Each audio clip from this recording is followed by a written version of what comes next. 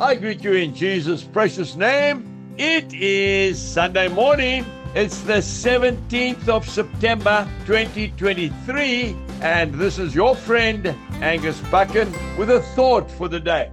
We start off in the book of Titus in the New Testament, chapter 3, and I'm reading verse 8. But this is a faithful saying, and these things I want you to affirm constantly, that those who have believed in God should be careful to maintain good works. These things are good and profitable to men.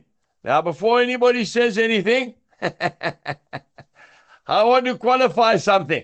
You cannot earn your way to heaven by good works. I don't think anybody knows that better than me. Ephesians chapter 2 verse 8 says, we have been saved by grace through faith, and even that is not of ourselves, for it was a gift from God.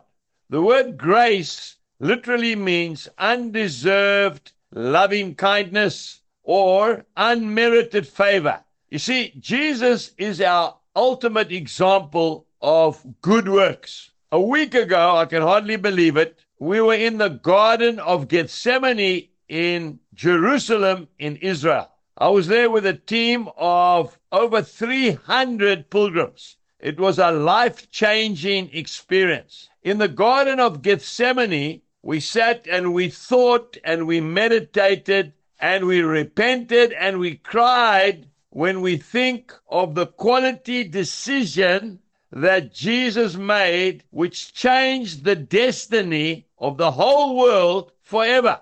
You say, how come? Well, he said to his Father in heaven, in Matthew chapter 26 and verse 39, not as I will, but as you will. That's right. He chose to do it for you and I. He did not want to go to the cross. He did not want to be crucified. He was innocent, and yet he did it for your sake and my sake.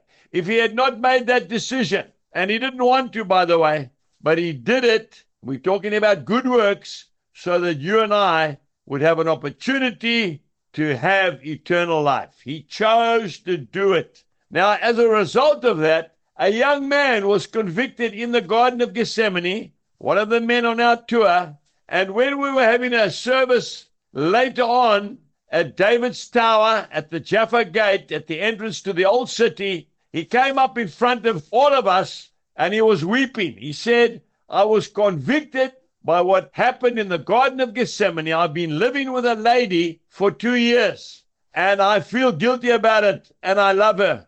I said, where is she? He said, she's in the crowd. And in front of 300 pilgrims, that young man got on his knees and he proposed to the girl. They are now married. Why? Because of what Jesus had done for him.